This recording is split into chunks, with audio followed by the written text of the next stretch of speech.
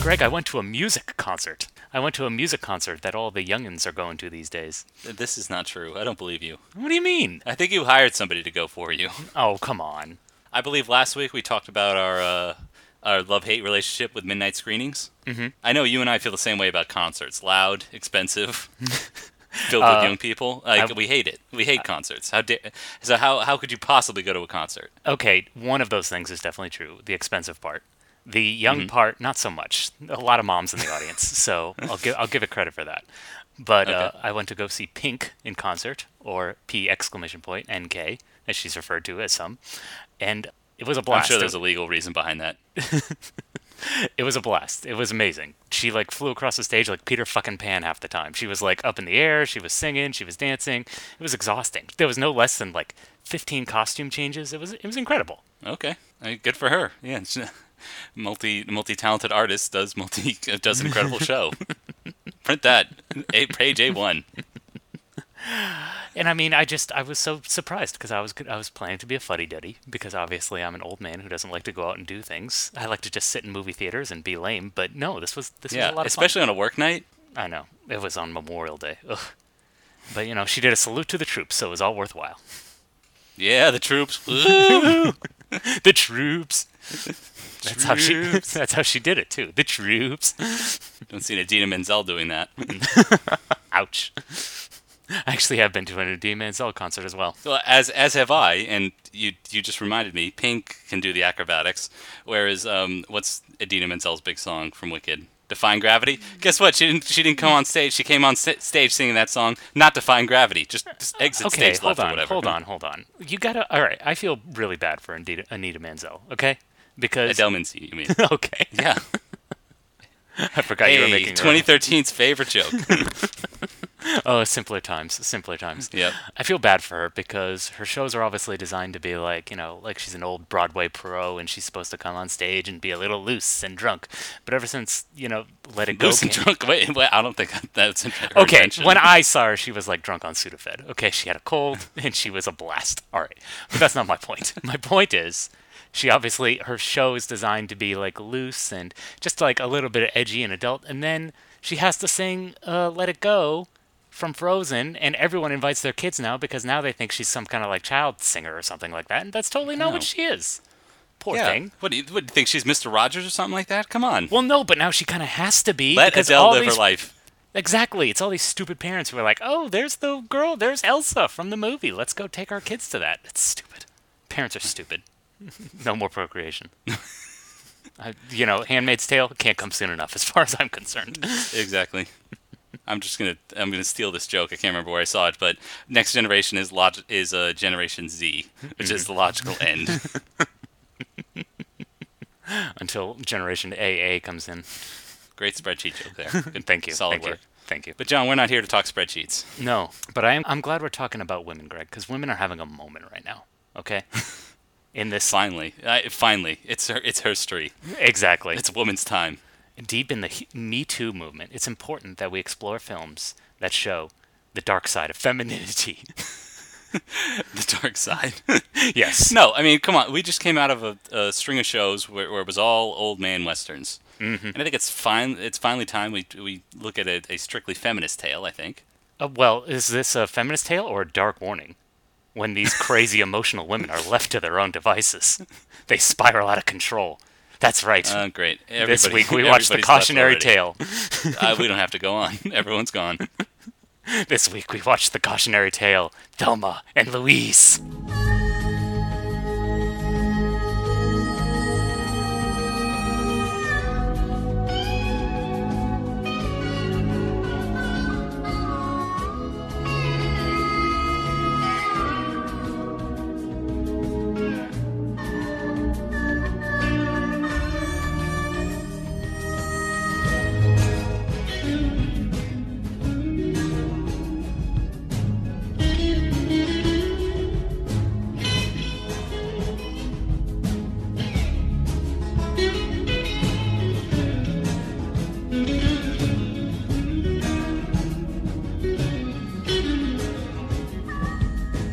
Louise.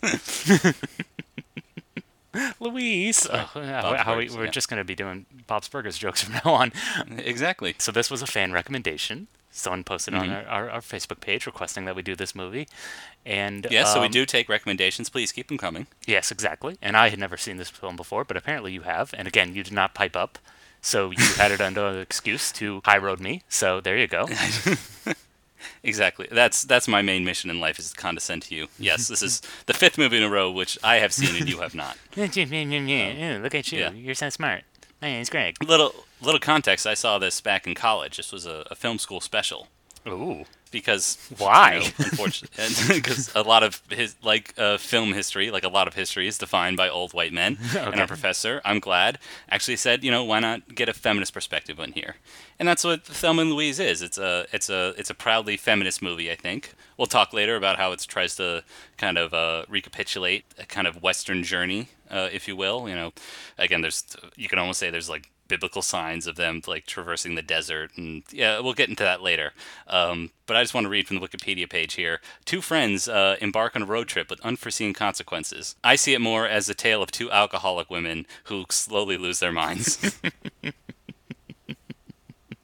Very fair point. Very fair point. If I had to be generous, I'd say this movie is dramatically inert. For a movie where they're constantly on the run, I have no sense of the stakes. I don't get it. I don't understand this movie. No, John. I'll explain it to you. I'll save you here. Okay, All right? thank Already you, lost thank all you. our listeners, but I'll try to bring them back. Okay. Again, I'm glad that my professor showed me this movie. We welcome, you and I gladly welcome like more kind of feminist visions, more movies, stories about girl power, and just the enfranchisement of women. And women deserve better than Thelma and Louise. I think No. you'll agree. Well, it's funny you're characterizing as yeah. that. It's not a feminist movie. It's not a feminist movie at all. You don't think so? It's about 2 criminals.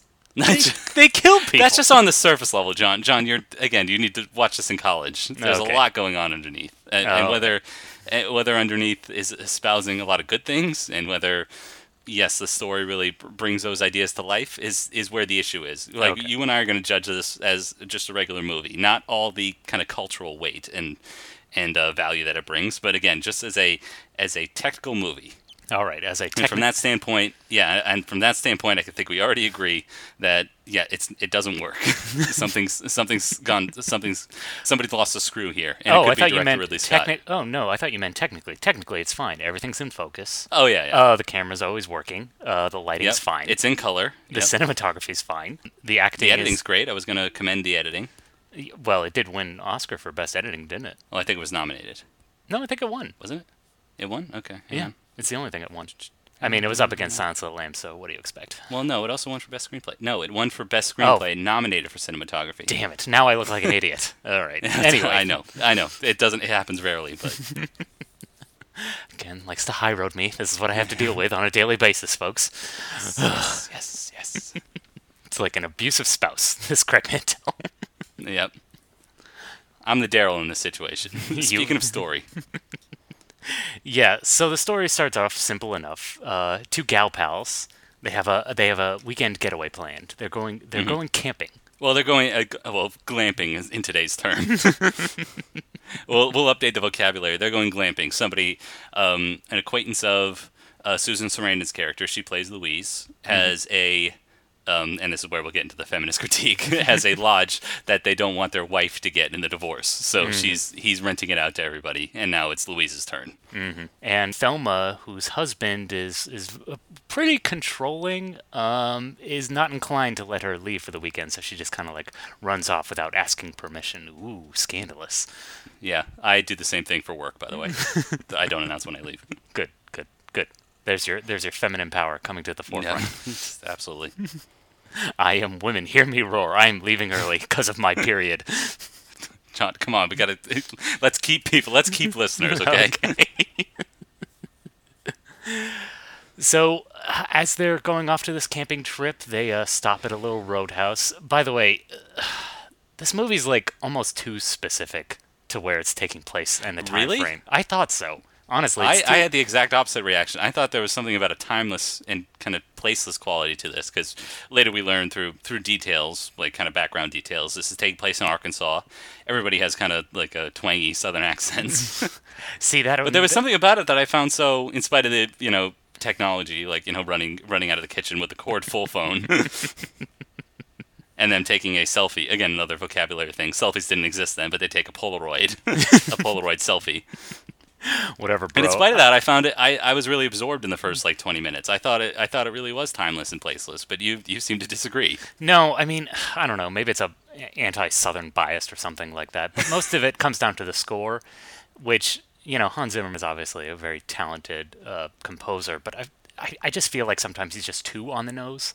And so every second of this movie is, like filled up with either twangy guitars or harmonicas or like this bad synthy kind of quality to it that just annoyed me. And I don't know, I just like, I think on its own this score would be fine, but I don't think it really matches the tone of the film. And just the whole time it's like, wow, wow, wow, wow.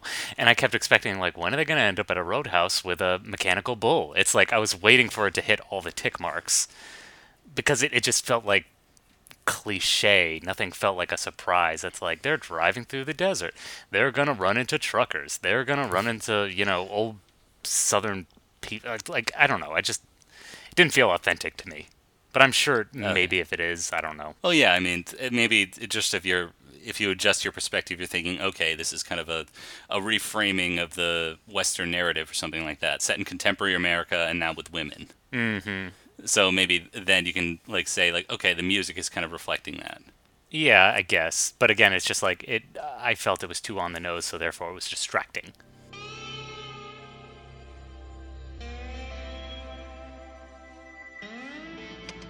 Louise, don't get mad, okay? But where are we going? Oklahoma City. Jimmy's gonna wire me some money, and then we're gonna see Jimmy? where we're going. You talked to him? Did you tell him? What'd he say? Is he mad? No, I didn't tell him, and that's what we gotta get straight now. Daryl's been calling mad as a hornet, making all kinds of noise, and when you call him, you gotta not tell him anything about this. You gotta just make sure everything sounds real normal. You know, I called the asshole at 4 o'clock in the morning. He wasn't even home. I don't know what he's got to be mad about. I'm the one who should be mad. Thelma, I'm going to Mexico. Now, I figure I can make it in 2.5 days, but I'm gonna have to haul ass. Are you up to this? I mean, I gotta know. This isn't a game. I'm in deep shit, and I gotta know what you're gonna do. Well, John, what happens at this roadhouse? The women get rowdy, and the road trip continues apace. Nothing's going wrong here. Not quite. Thelma gets a little too friendly with a little barfly. They have. They both get a little drunk. They have like 5 shots and 3 margaritas. And exactly. Whiskey on the rocks. Not that we're blaming anybody. They're allowed to have their good time, okay? I didn't. You said that. I'm not. No, you're the one who was implying. I didn't even mention that they got drunk. Okay, it was you. Okay. We're not blaming anybody. We'll get to those single serve bottles that Gina Davis's character is knocking back later. But anyway, Thelma gets a little friendly with a local barfly, and she kind of starts like feeling a little sick. So they step outside, and that's when this man gets real handsy, and things get a little heated, and turns very quickly into sexual assault. And near rape attempt. But thankfully, Luis is there to kind of save the day. Threatens her with a gun that we saw Thelma take from her husband earlier in the film. Although, is it technically her gun? I don't remember. I don't care. Well, as they explain, again, we'll get to the kind of the construction. I think the screenplay is fine. We'll get to the construction of the story later, but Thelma takes the gun because we should also explain they're well characterized in these first 20 minutes. Thelma is kind of a doting housewife. Again, she's too timid to even ask her husband like whether she can go out, so she's trying to cut loose. Yeah. During this weekend, whereas Louise is a little bit more reserved, a little bit more uptight, as Thelma describes her. So obviously she doesn't want to have anything to do with this man, but is strong enough to defend her friend when this comes up. Exactly. Also, she's a waitress at a diner, so she's sassy. Again, you're hung up on the cliches. I am very hung up on the cliches. Thank you very much. No, I like the little moments of her as a waitress, like her interacting with the younger customers, saying "Don't smoke; it'll ruin your sex drive." Cut to she's Cesar Sarandon smoking. That's a nice little clever bit of foreshadowing, I suppose. Yeah. So the way the scene kind of plays out, though, is kind of interesting. It's an attempted rape. Luis kind of comes in with her gun and stops it just in time. But then the guy kind of is unapologetic and makes a comment, and that's when Luis turns around and shoots him. So it's not quite self-defense, and it's very important that it kind of plays out that way for the rest of the film. And I do I do appreciate that, because again, it does give a little bit of a harder edge to it and kind of a little more, less of a black and white morality to it. Is the fact that it wasn't like, it's not, she caught him in the act, but it's not like it was a moment of passion. It's kind of like she turned around and kind of almost shot him in cold blood. Okay. I mean, But- what this doesn't change the fact that it's murder, and where the movie kind of goes from here, I don't know if it really captures that spirit or tone that. Well, it does lead into our third character. We have another character to really introduce, and that's Harvey Keitel's detective. Yes, exactly. So after this body is discovered, Harvey Keitel is the man on the case, and so he's pursuing these two women as they try to get to Mexico. At what point do they decide they're going to go to Mexico? After their first stop, they stop for some coffee, and Susan Sarandon, she's got priors, so I'm off to Mexico. Forget it. Exactly. You can go home if you want, but I can't. I've got too much heat on me. This is strike 3, so. Yeah. Yeah, but I think, okay, so the catalyst for the plot is a murder, regardless of how justified you find it. And then the rest of the movie still kind of maintains this kind of like buddy road trip kind of vibe, and it just doesn't quite gel for me. Exactly. Yeah, the initial scenes after that, like I was really kind of captured by these first 20 minutes where it was just Gina Davis and Susan Sarandon have great chemistry. I thought the tone was very lighthearted, and I thought, like, okay, this is something different. I'm seeing, just two friendly women kind of taking charge of this moment in their lives. Mm-hmm. And then it's the rest. Like, yeah, the next two scenes are kind of have this thriller component, or their dialogue gets very stilted. Again, we start following Harvey Keitel's character, who's this hard-boiled detective who, as we see later, will soften up to these two women, who thinks they're just desperate. I mean, we'll get to the police procedural aspect later. Okay. But yeah, you're right. And then it kind of goes back to its kind of lighthearted tone. Like we kind of forget about the murder because, again, he was a jerk. Who cares? But yeah, it kind of maintains that, especially when we bring in another major character played by Brad Pitt. Mm-hmm. Who's this kind of drifter, con man, that kind of thing. Yeah, and this is where it gets a little maybe too fantastical, or like I wish it had just stayed that down-to-earth, realistic, but kind of like, fun, spirited movie about just two women. But here it gets into kind of schlocky territory. And it becomes like a ridiculous kind of action, not action, but just kind of like this ridiculous American adventure. Yeah. And yeah, you're right. You can't kind of square those things. Exactly. And the other thing, too, is like you said, in the first 20 minutes, they're very well characterized. But I felt like for the rest of the movie, the two actresses could have swapped roles and no one would have noticed. They kind of like lose their individual personalities. And maybe that's kind of the point, is the fact that they're now so kind of compatico. They're so kind of in sync that... But it's like...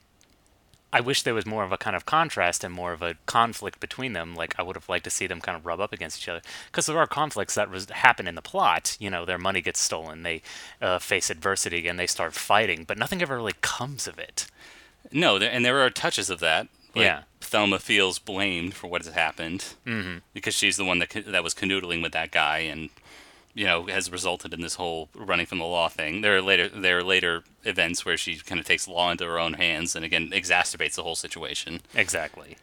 But the problem is that drama is never really brought to fruition. And when it is, maybe that's not exactly what audiences wanted. Director Ridley Scott is a director who does want to give audiences exactly what they want in a very kind of commercial way.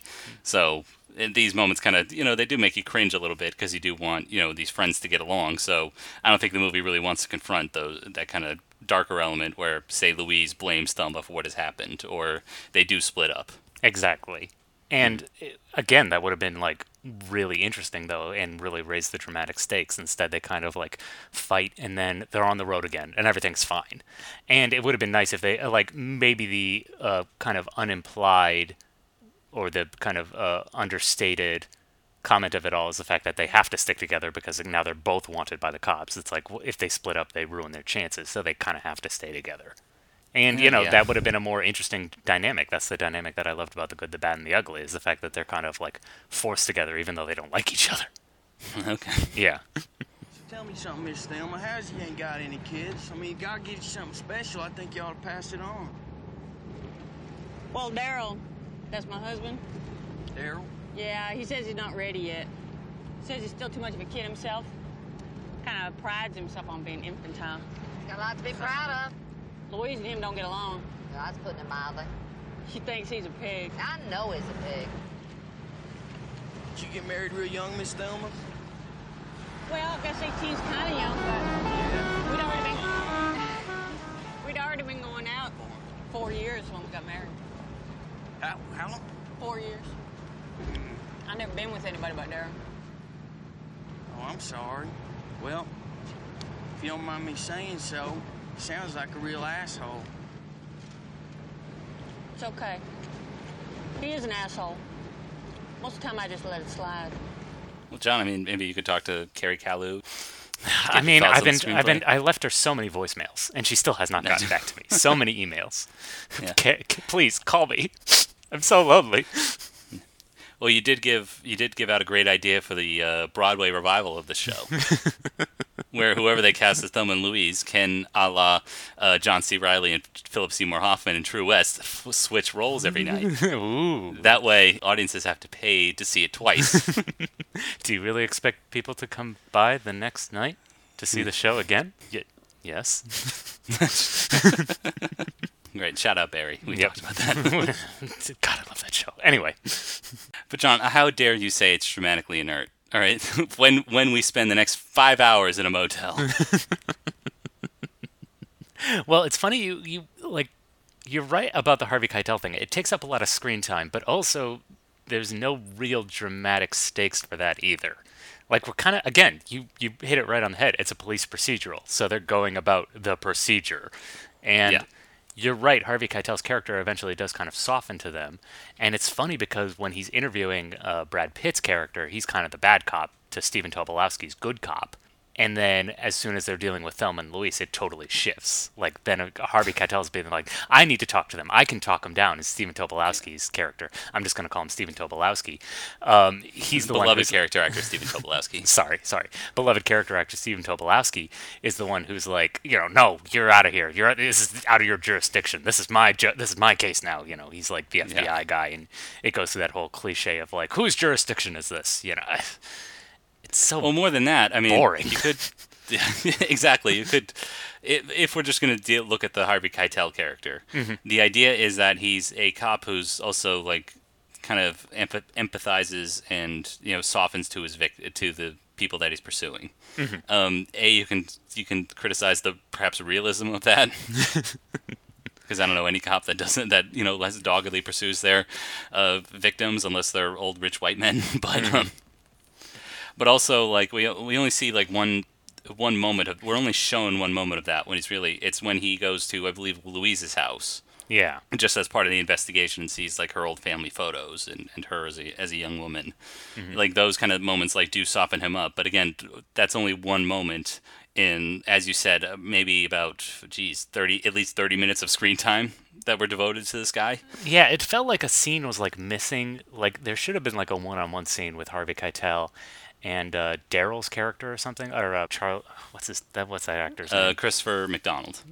Christopher McDonald. Shooter McDonald. Yeah, Shooter McGavin. Shooter McGavin. That's the one I was thinking of. to young men like us. Yeah, exactly. Who grew up on Adam Sandler comedies. There should have been like a scene between them where he kind of like sees what a dope this guy is and how much Thelma had to put up with being married to him. And we get enough of that. I guess, but it's like, yeah, he's kind of, I don't know, it's a weird role he's playing because he's like, yes, he's kind of a shitty husband, but he's also too much of a rube to be kind of evil.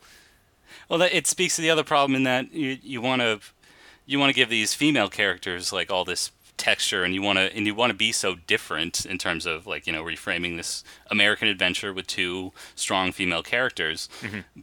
But the problem is the rest of the time you just make the rest of the characters kind of stereotypes, or you characterize them so thinly. Wait a minute. Harvey Keitel character. You're telling me that the trucker who they keep running into was a stereotype? How dare you? There's so many layers to him. Well, the way he points at his dick and then licks his lips, come on. Well, first I wanted to speak to Christopher McDonald's character. Okay. We'll get to the trucker. Exactly. We'll get to that wonderful portrait of the mentally handicapped. But anyway, as I said, Harvey Keitel's character is so thin. Like there's nothing else to him other than just his dogged in quotation marks pursuit of these two women. And then Daryl, like we never see anything else about Daryl other than him being a neglectful idiot husband. Exactly.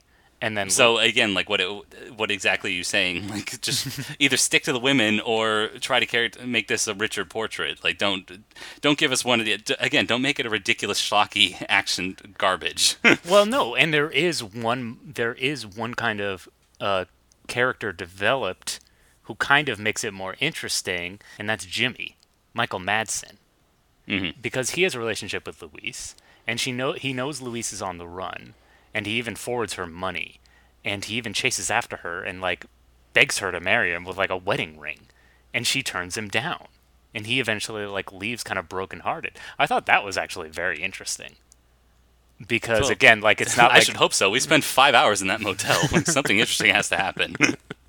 And no, Brad Pitt's abs do not count as something interesting. Ooh, speak for yourself.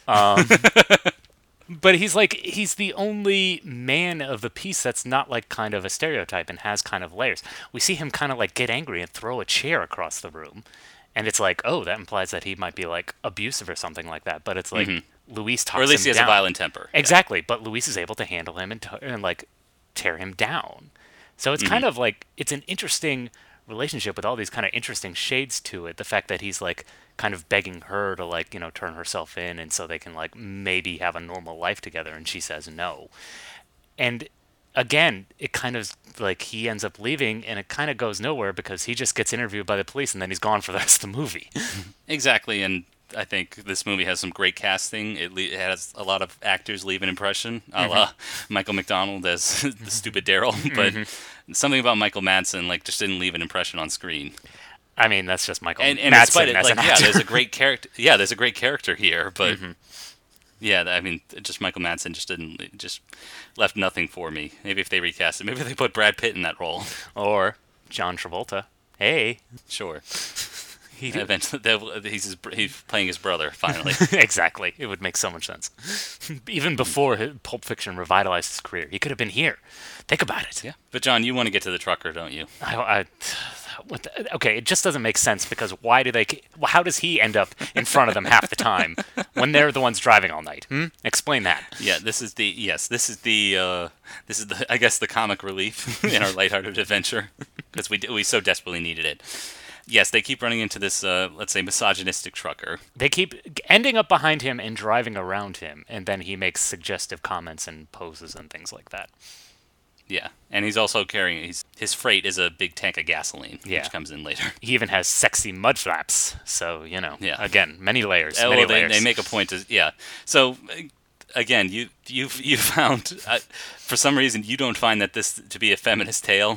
However, if there's one scene, or at least a couple of moments where it's cranked to, I don't know, 12... maybe 50 or something like that on the dial. It's these scenes where like he's got those sexy lady mud flaps. Exactly. How unoriginal. And then they finally do stop together, and he gets out of the truck, and it turns out that he's completely inarticulate and perhaps mentally challenged. So they get him to pull over. You're also missing the point where they get him to pull over under false pretenses, implying that they are going to fuck him together or something like that. So obviously, him being a dope, he's like, oh yeah, sure. He even like pulls out like a ring of like fucking condoms, like, yeah, I'm gonna need all of these. Third time's the charm. I mean, but again, it's like, and what do? They just chastise him for being rude to women. It's like, you shot a rapist earlier. John, come on, let's ignore context here. Okay. Oh, excuse me. You're right. If I ignore context, then everything's fine. Yeah, exactly. Like this movie's so kind of desperately lacking in nuance. Which I mean, compare that to every other misogynistic movie out there. Like I think it's fine that we have this kind of like feminist tale, but again, women deserve better.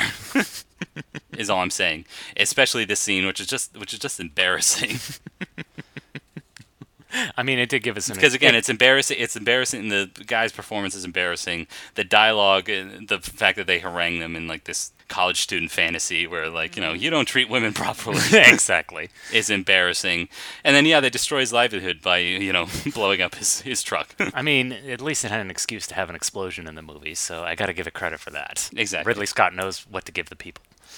Mm-hmm. But yeah, that was a low point for me.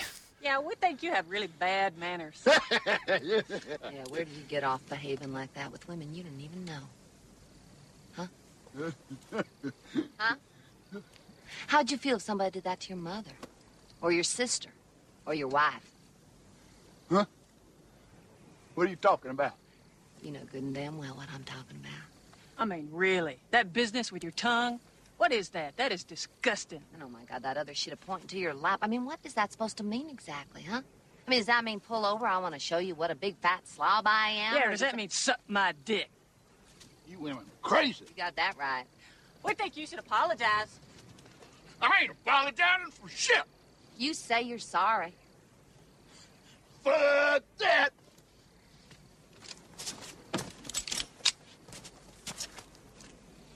You say you're sorry, or I'm gonna make you fucking sorry. Oh, Jesus. And speaking of giving the people what they want, let's get to the end. Because, again, we kind of...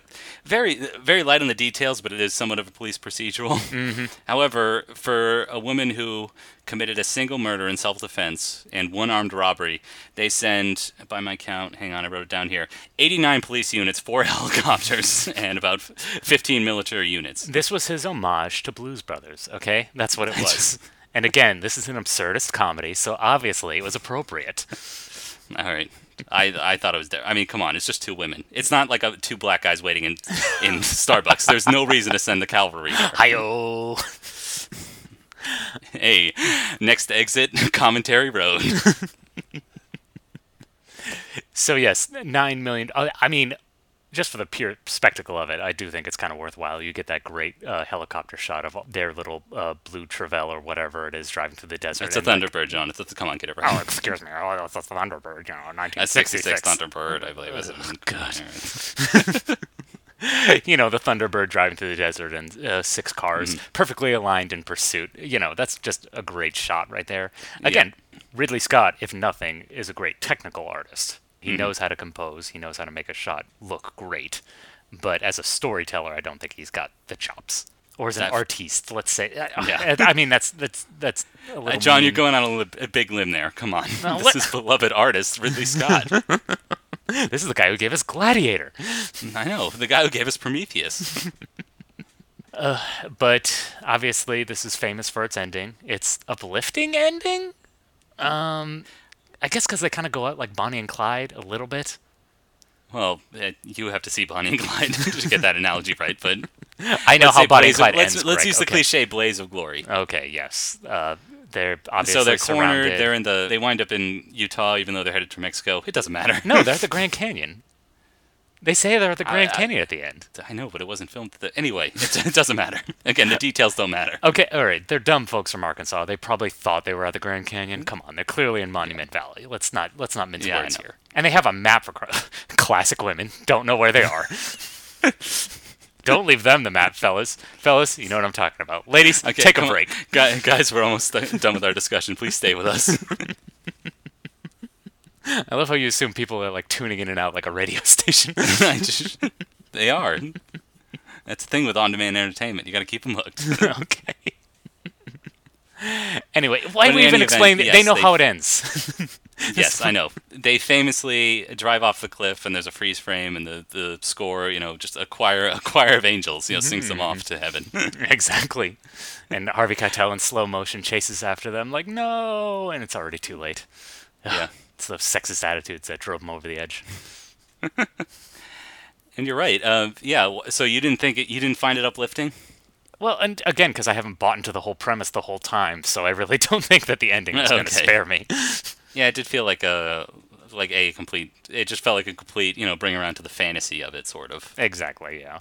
Again, we started so strong with that kind of not familiar, but again, I was really absorbed in these two characters in the first 20 minutes, and it's not until this ridiculous circumstance later, as unforeseen consequences, as the Wikipedia page describes. I mean, I didn't really buy into the premise immediately. I didn't love the first 20 minutes as much as you did, so obviously when it came to the rest of the film, I just wasn't as invested in you, so I can't really say that I enjoyed myself watching this film. Again, it's too broad, it's too silly. I don't know why people consider it a feminist anthem. I mean, Well, because they blow up the trucker's thing or whatever, and they told him off. Duh. they shot a rapist, okay? I can't believe you're not picking up. I know. I can't believe you're not picking up on these subtle clues here. And I don't know, there's not enough character interplay, there's not enough dynamics, there's nothing really dramatically that kept me interested throughout it. So when it comes to the kind of final blaze of glory, I was just like, okay. I mean, how else was it going to end? I'll tell you about that, and it leads into my next topic of discussion. Okay.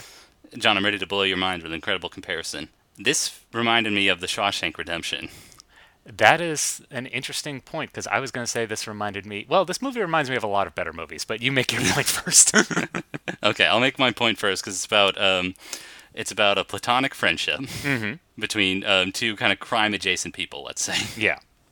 The nature of their backstory and the crime isn't what really matters, as much as it is the friendship. And I guess there's something to the fact that The Shawshank Redemption speaks to us as males. When there are literally no other women, the only woman in the movie gets shot and killed for being a lying whore. In the first 2 minutes of the movie. Yeah. But also kind of its unambiguous happy ending. Yeah. Where they reunite and they realize their dreams out in Mexico. Here, the ladies in Thelma Louise don't quite make it there. So maybe it's like something that women can maybe identify more. The kind of glass ceiling, the never kind of reaching that full fruition yet. I hope that society does change in the very near future, and we can have a vision where, Thelma and Louise do wind up in Sewataneo. So there goes Greg Virtue signaling again. There we go. Exactly, ladies, I'm here for you. All right. So I was going to say this movie actually really reminded me of Fargo. Okay. Because on the surface they're both very simple stories with very simple themes. And maybe it's a personal preference of mine, but I feel like Fargo is just so much more textured and the world just feels so much more kind of lived in. Whereas here, again, I just never bought into the whole, like, quote-unquote, authentic Arkansas lifestyle. Where it's like, everyone's talking like this, and they're out in the desert, shooting rattlesnakes. And again, maybe it's a personal preference or something like that, because again, I remember thinking the same thing about JFK. I'm like, this is just like bad stage acting. What's going on? But again, it's a very simple morality tale with very simple themes. That's why the layering and the surface texture of it all kind of comes to the forefront and why that's so important. And because I never kind of bought into that, as opposed to Fargo, which I'm completely engrossed in, and I love that movie to this day. That's why I completely buy into that story, even though it is very simple. And again, the characters aren't exactly particularly deep, but again, it's got all that texture, it's got all that richness to it. Whereas like this movie's just lukewarm milk. It's just nothing. It's just curdling out in the sun. Go.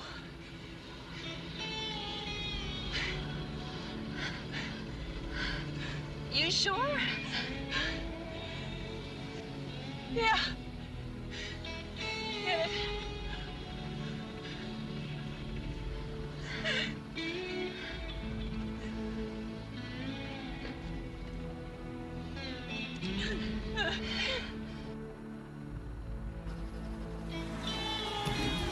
Hey!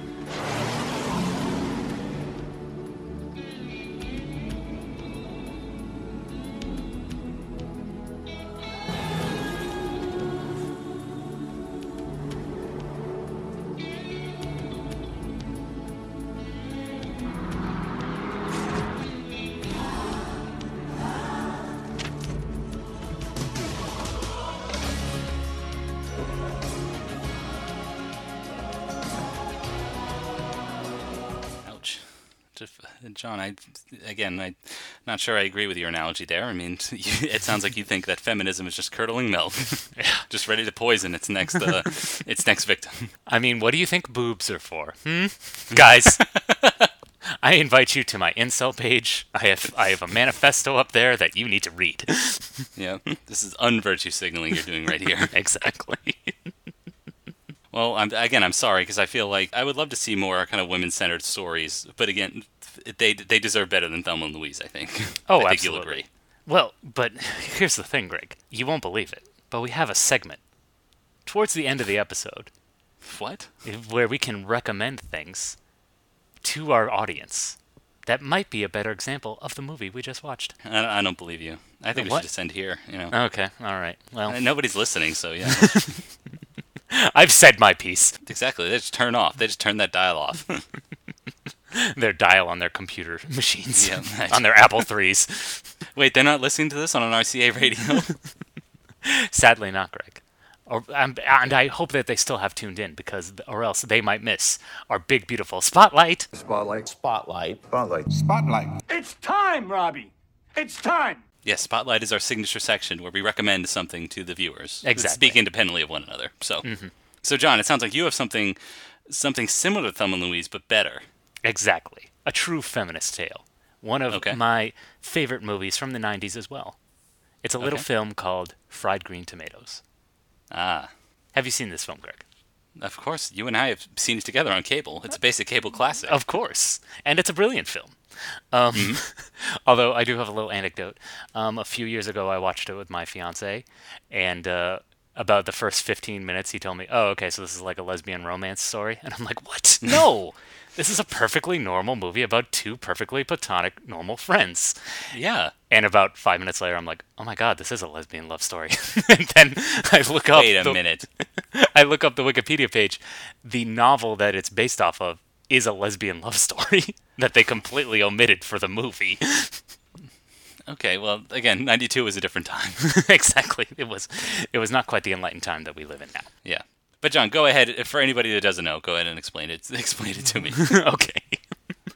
Fried Green Tomatoes it's a frame story about a kind of bored housewife. Played by the wonderful Kathy Bates. Yes, she's Oscar winner Kathy Bates. again, she's in a very similar situation to Thelma. She's got a kind of unattentive, boorish husband who just kind of like comes home, watches the game, and doesn't give her the sex she requires.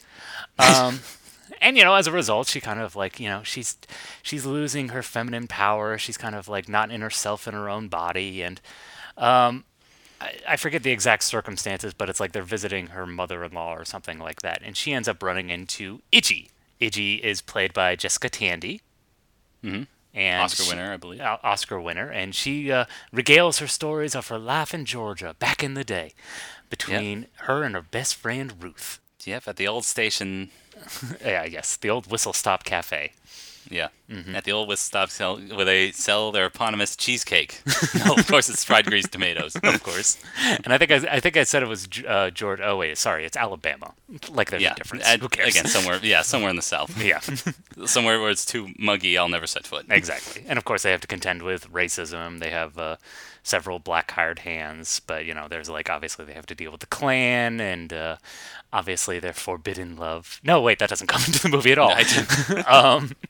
But no, it's a lovely, sweet movie about female friendship, and sadly, kind of goes into Steel Magnolia territories by the end. But it's very sweet. John, you speak as if that's a bad thing. Of course. No, but it's very sweet, and again, it's about female empowerment, and it doesn't kind of feel like it's talking down to you. And again, it is kind of a little cliched, I would say, obviously, with the fact that it's taking place in Alabama, and they deal with all the issues that you would imagine that people faced in Alabama in the 1920s. So, John, come on. It's set in Alabama. What else are you supposed to do? I guess that's true. Well, again, make a movie about how everybody got along and was great, and nobody was mad because of the mugginess. I have an idea. How about a lesbian romance? Okay, thank you very much. Celluloid closet much? Well, John, I mean, did you read the novel at all? I mean, no, I haven't read the novel. Books are for losers. Everyone knows this. I don't know. Maybe the book is trash. I don't know. Right.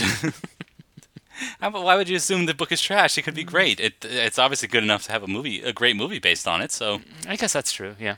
Although Hollywood's just thirsty for original content these days. Anything can turn to a franchise. So yeah. I'm surprised James Patterson doesn't have like 9 million projects in the work. Well, I'm sure he does. Just everybody who reads James Patterson is too old to go out to the movie theater. Oh, okay. That's the issue there. Their walkers are just so complicated. I know the walkers, like Johnny. If you tried to go anywhere with an old person, it's impossible.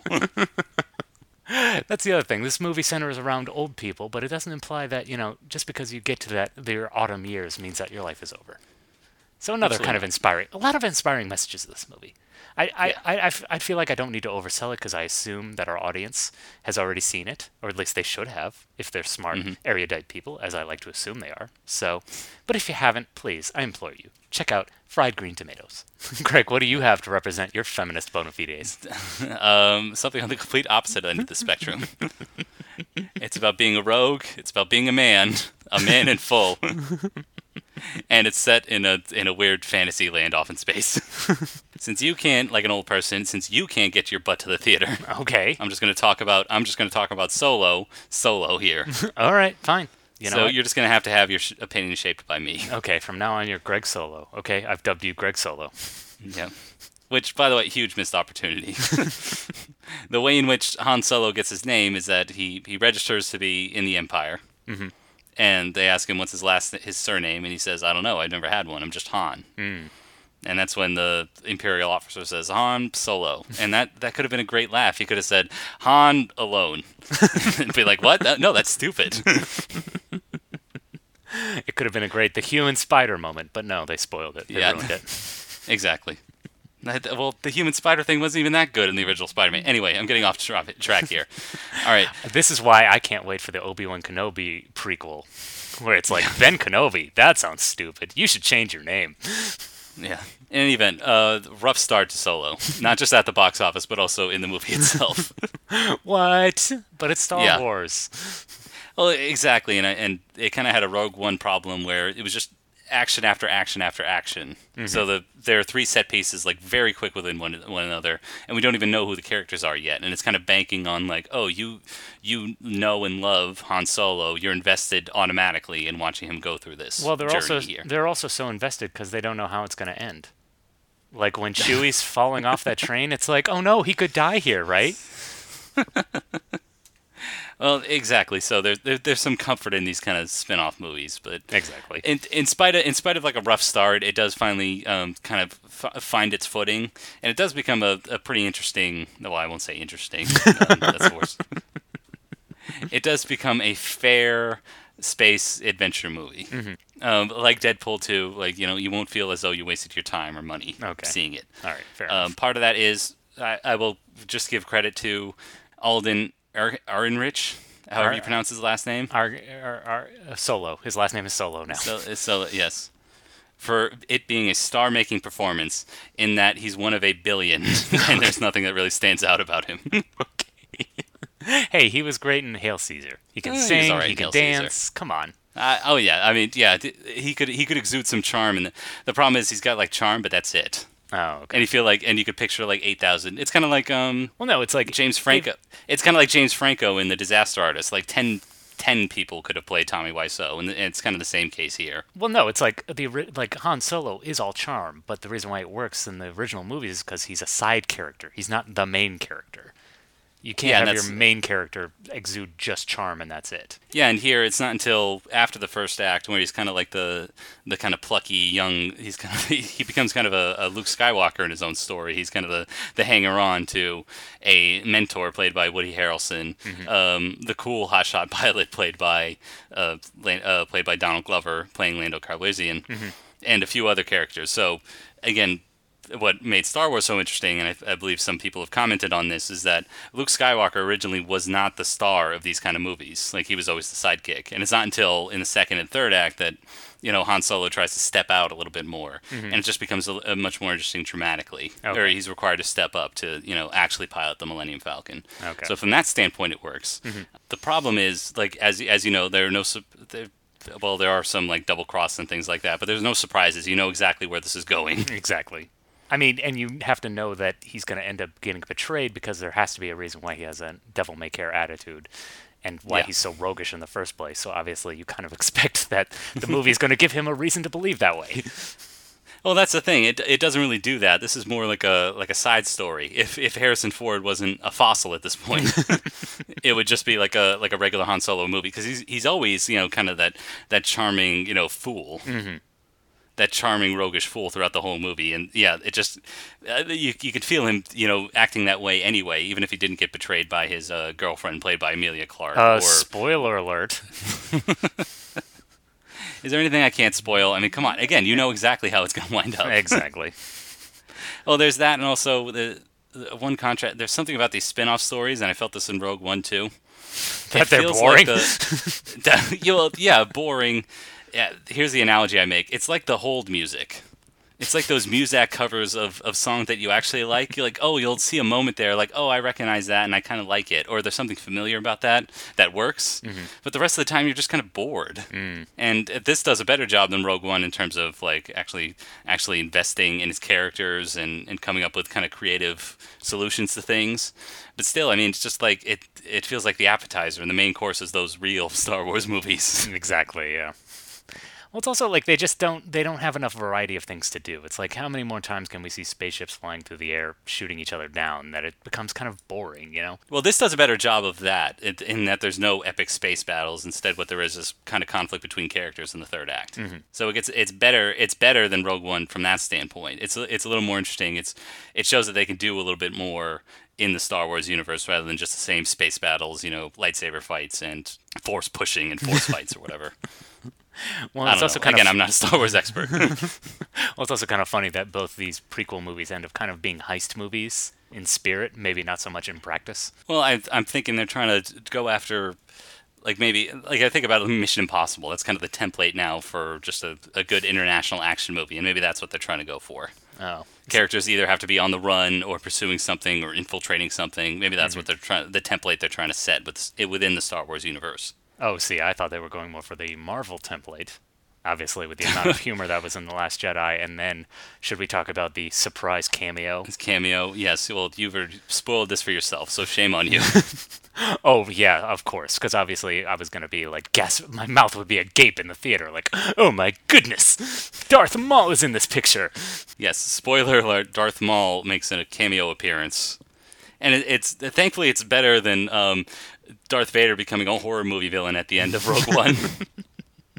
Here it's just kind of like a little teaser, like we see who's kind of like we just disposed of a bad guy, but there's another big bad ahead of him. Oh no, it's Darth Maul. Remember him? Yeah. Clap, applause sign flashing.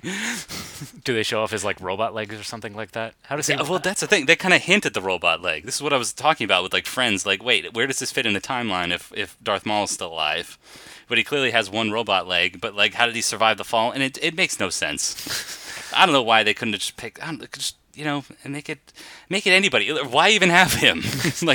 Well, Greg, if you make Paul Bettany the big bad, I don't know. Greg, if you watch the Star Wars, the Clone Wars animated series on Disney Channel, you would know that he actually survived the crash. I'm not doing. Of course, these nerds would like more homework and more to consume. But again, it's like it's the Marvelification of Star Wars, where it's like instead of these kind of like nice 3-act structures, beginning, middle, and end, now we have to kind of like put in Easter eggs and teases for potential, like seed ideas for potential future movies. And again, that's the point everyone's making is like, oh, this was seeding a Boba Fett movie, or this was seeding an Obi-Wan movie, and that's why I almost like. I'm protesting. Like, I'm boycotting. Nice. Like, not in like a, angry, yeah, there is a pointlessess to it. Yeah, you're right. The SJWs are ruining Star Wars. No, it's like... it's like... No, the nerds are. Well, I won't say the nerds, yeah. This whole yearly Star Wars plan, like, what made Star Wars special is the fact that there was so little of it. There was only 6 original movies, and now they're giving us more. And they're fine, but it's like, don't oversaturate the market with dumb prequels that have no consequence or no dramatic stakes whatsoever. Well, and no creativity. I think this is one thing I wanted to bring up. I think one of the reasons you and I like Deadpool in that there's so much like kind of time jumping and the difference between it being sincere and also fourth wall breaking. There was something very creative about that movie.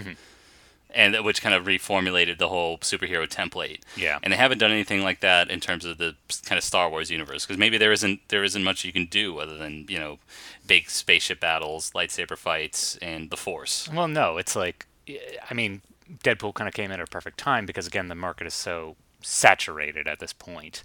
And but Star Wars, it's not so ubiquitous. It's very specific. It's like you don't have DC like coming out with its own version of Star Wars. Yeah. So it's like you can't really do that. And again, you're right, because it is very limiting. It's supposed to take place in this one single universe. It's supposed to have this very specific look to it. Whereas like the Marvel films and, these other kind of nebulous cinematic universes can obviously have a little more room to play with. Granted, none of them have worked out and none of them have been any good except for the Marvel one, but like don't try to squeeze Star Wars into the Play-Doh mold of the star when clearly it wants to be a circle. Come on. Well, that's the thing, John. Filmmaking is fashion. I guess. So what's in right now is they have to follow that trend for the moment, and hopefully Star Wars can kind of survive it. And well, it's like hopefully, hey, here's an idea. We get some new ideas. But that's the thing. Star Wars should be the trend setter, not the trend follower. Yeah, I guess. I mean, come on. But, the world changed after 1977. Everything was chasing Star Wars, and now to have Star Wars chasing other trends, it feels wrong. Like, that's why the prequels are so special, because nothing about those makes them work at all, because they're not following the trends. Oh, you want to see exciting space battles? No, I'm going to give you a political, nonsense. Yeah. I'm going to have people sitting on a couch. I'm going to have this character complain about sand. But, I mean, other than that, yeah, okay, you're obviously abstaining from Solo. You're obviously very, very invested in this boycott, where you're like, Disney, how dare you treating my girl wrong. My girl Star Wars. Exactly. She's my baby. I have ownership. I made this happen. This is true. I mean, I'm sorry, Kathleen Kennedy. Did you buy your tickets for the 1997 special edition? Because our mom did. I think we watched it like twice in the theaters when that came out. Oh, yeah. We saw and we had the VHSs. I know, we've invested so much. So, Kathleen Kennedy, come on, give us a call. I know.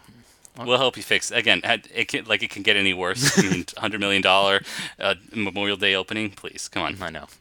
Get some new blood in there. Exactly. I mean, it worked so well last time when you hired a duo to direct your film. So why not do it again? Yep. We're available. That's good. Thank you. Well, Greg, we're gonna be so busy coming up with new Star Wars ideas. So how should people reach out to us in the intervening time? Well, yeah, if you have new Star Wars ideas and you want to, bounce them off us, or we could just steal them. That's true. Or shoot them down. This is what I like to. I can high road these folks. Ah, yes. And explain why your ideas are stupid. Robot legs, come on. Go ahead and reach out to us on Facebook. Mm-hmm. And on Twitter. Mm-hmm. We're both there. We're both monitoring those pages. I mean, they're dead zones right now. So if you can... recommend a movie to us and we'll shit all over it for an hour. So... not denigrate it, but implore it to be better. No. I think we did find a lot of ways that Thelma Louise can improve. I guess that's true. And I feel like we can do the same for the Star Wars universe. And it also gave us an excuse to recommend some other movies that we thought were better. So, yeah. Come on, guys. Send us an email at aspiringsnobs@gmail.com with your comments and recommendations. And after we take your recommendation, do something for us. Mm-hmm. I mean, we've done something for you. I mean, obviously, it's not exactly in the way that you wanted it, if we just make fun of your favorite movie. But please, go to your podcast service of choice, whether it be Stitcher, Apple Podcasts, Acast, Player FM. Go ahead and leave us a review. Mm-hmm. 5 stars, please. Prayer hands. I don't think it's too much to ask. Yeah. I mean, unless you're really struggling hovering over the 5th star, like if you can only make it to 4 because you're old and infirm, I understand, but, do your best. John, I feel like we've made fun of enough old people today. Okay. Anyway, if people feel like tuning in next week, which I'm not sure they do, but... Mm-hmm. John, what are we watching next week so that they can watch along with us? Next week we'll be doing an art film. Ooh. Yes. You're probably not going to... It's the middle of June. You'll probably be on vacation. You won't be listening anyway, so... Or they need a good podcast, a nice relaxing podcast for their road trip. Mm-hmm. Oh, that's true. Yeah. They'll be driving through the Arizona desert, away from the cops, trying to get to Mexico. Mm-hmm. So why don't you... can't hear anything in a 66 Thunderbird. No. I mean, the top's down. I mean, you got to really crank that. It didn't have a good enough stereo. Anyway. So next week we'll be watching... You know that documentary with the Philip Glass music over the time-lapse footage of cities and stuff like that? It's that movie. We'll be watching that movie. Koyaatskas tea, yeah, I believe. Visitors. We'll be watching Visitors. I believe it's a Hopi word. Yeah. It's Hopi for like out of balance or something like that. Here, we'll send out the name. We'll get the official spelling. You can watch along with us. Mm-hmm. I got a movie I've wanted to see for a long time. Well, we had it on the schedule for a few times, but it kept getting bumped. Well, yeah, because it's a wordless documentary. Not exactly mainstream fare, but you know that's what this podcast is about: aspiring to snobdom. So, John, let's do it. Exactly. We're already there. John, take my hand. I'm putting my foot on the gas. Greg, I'll never leave you. Let's just drive. Yep.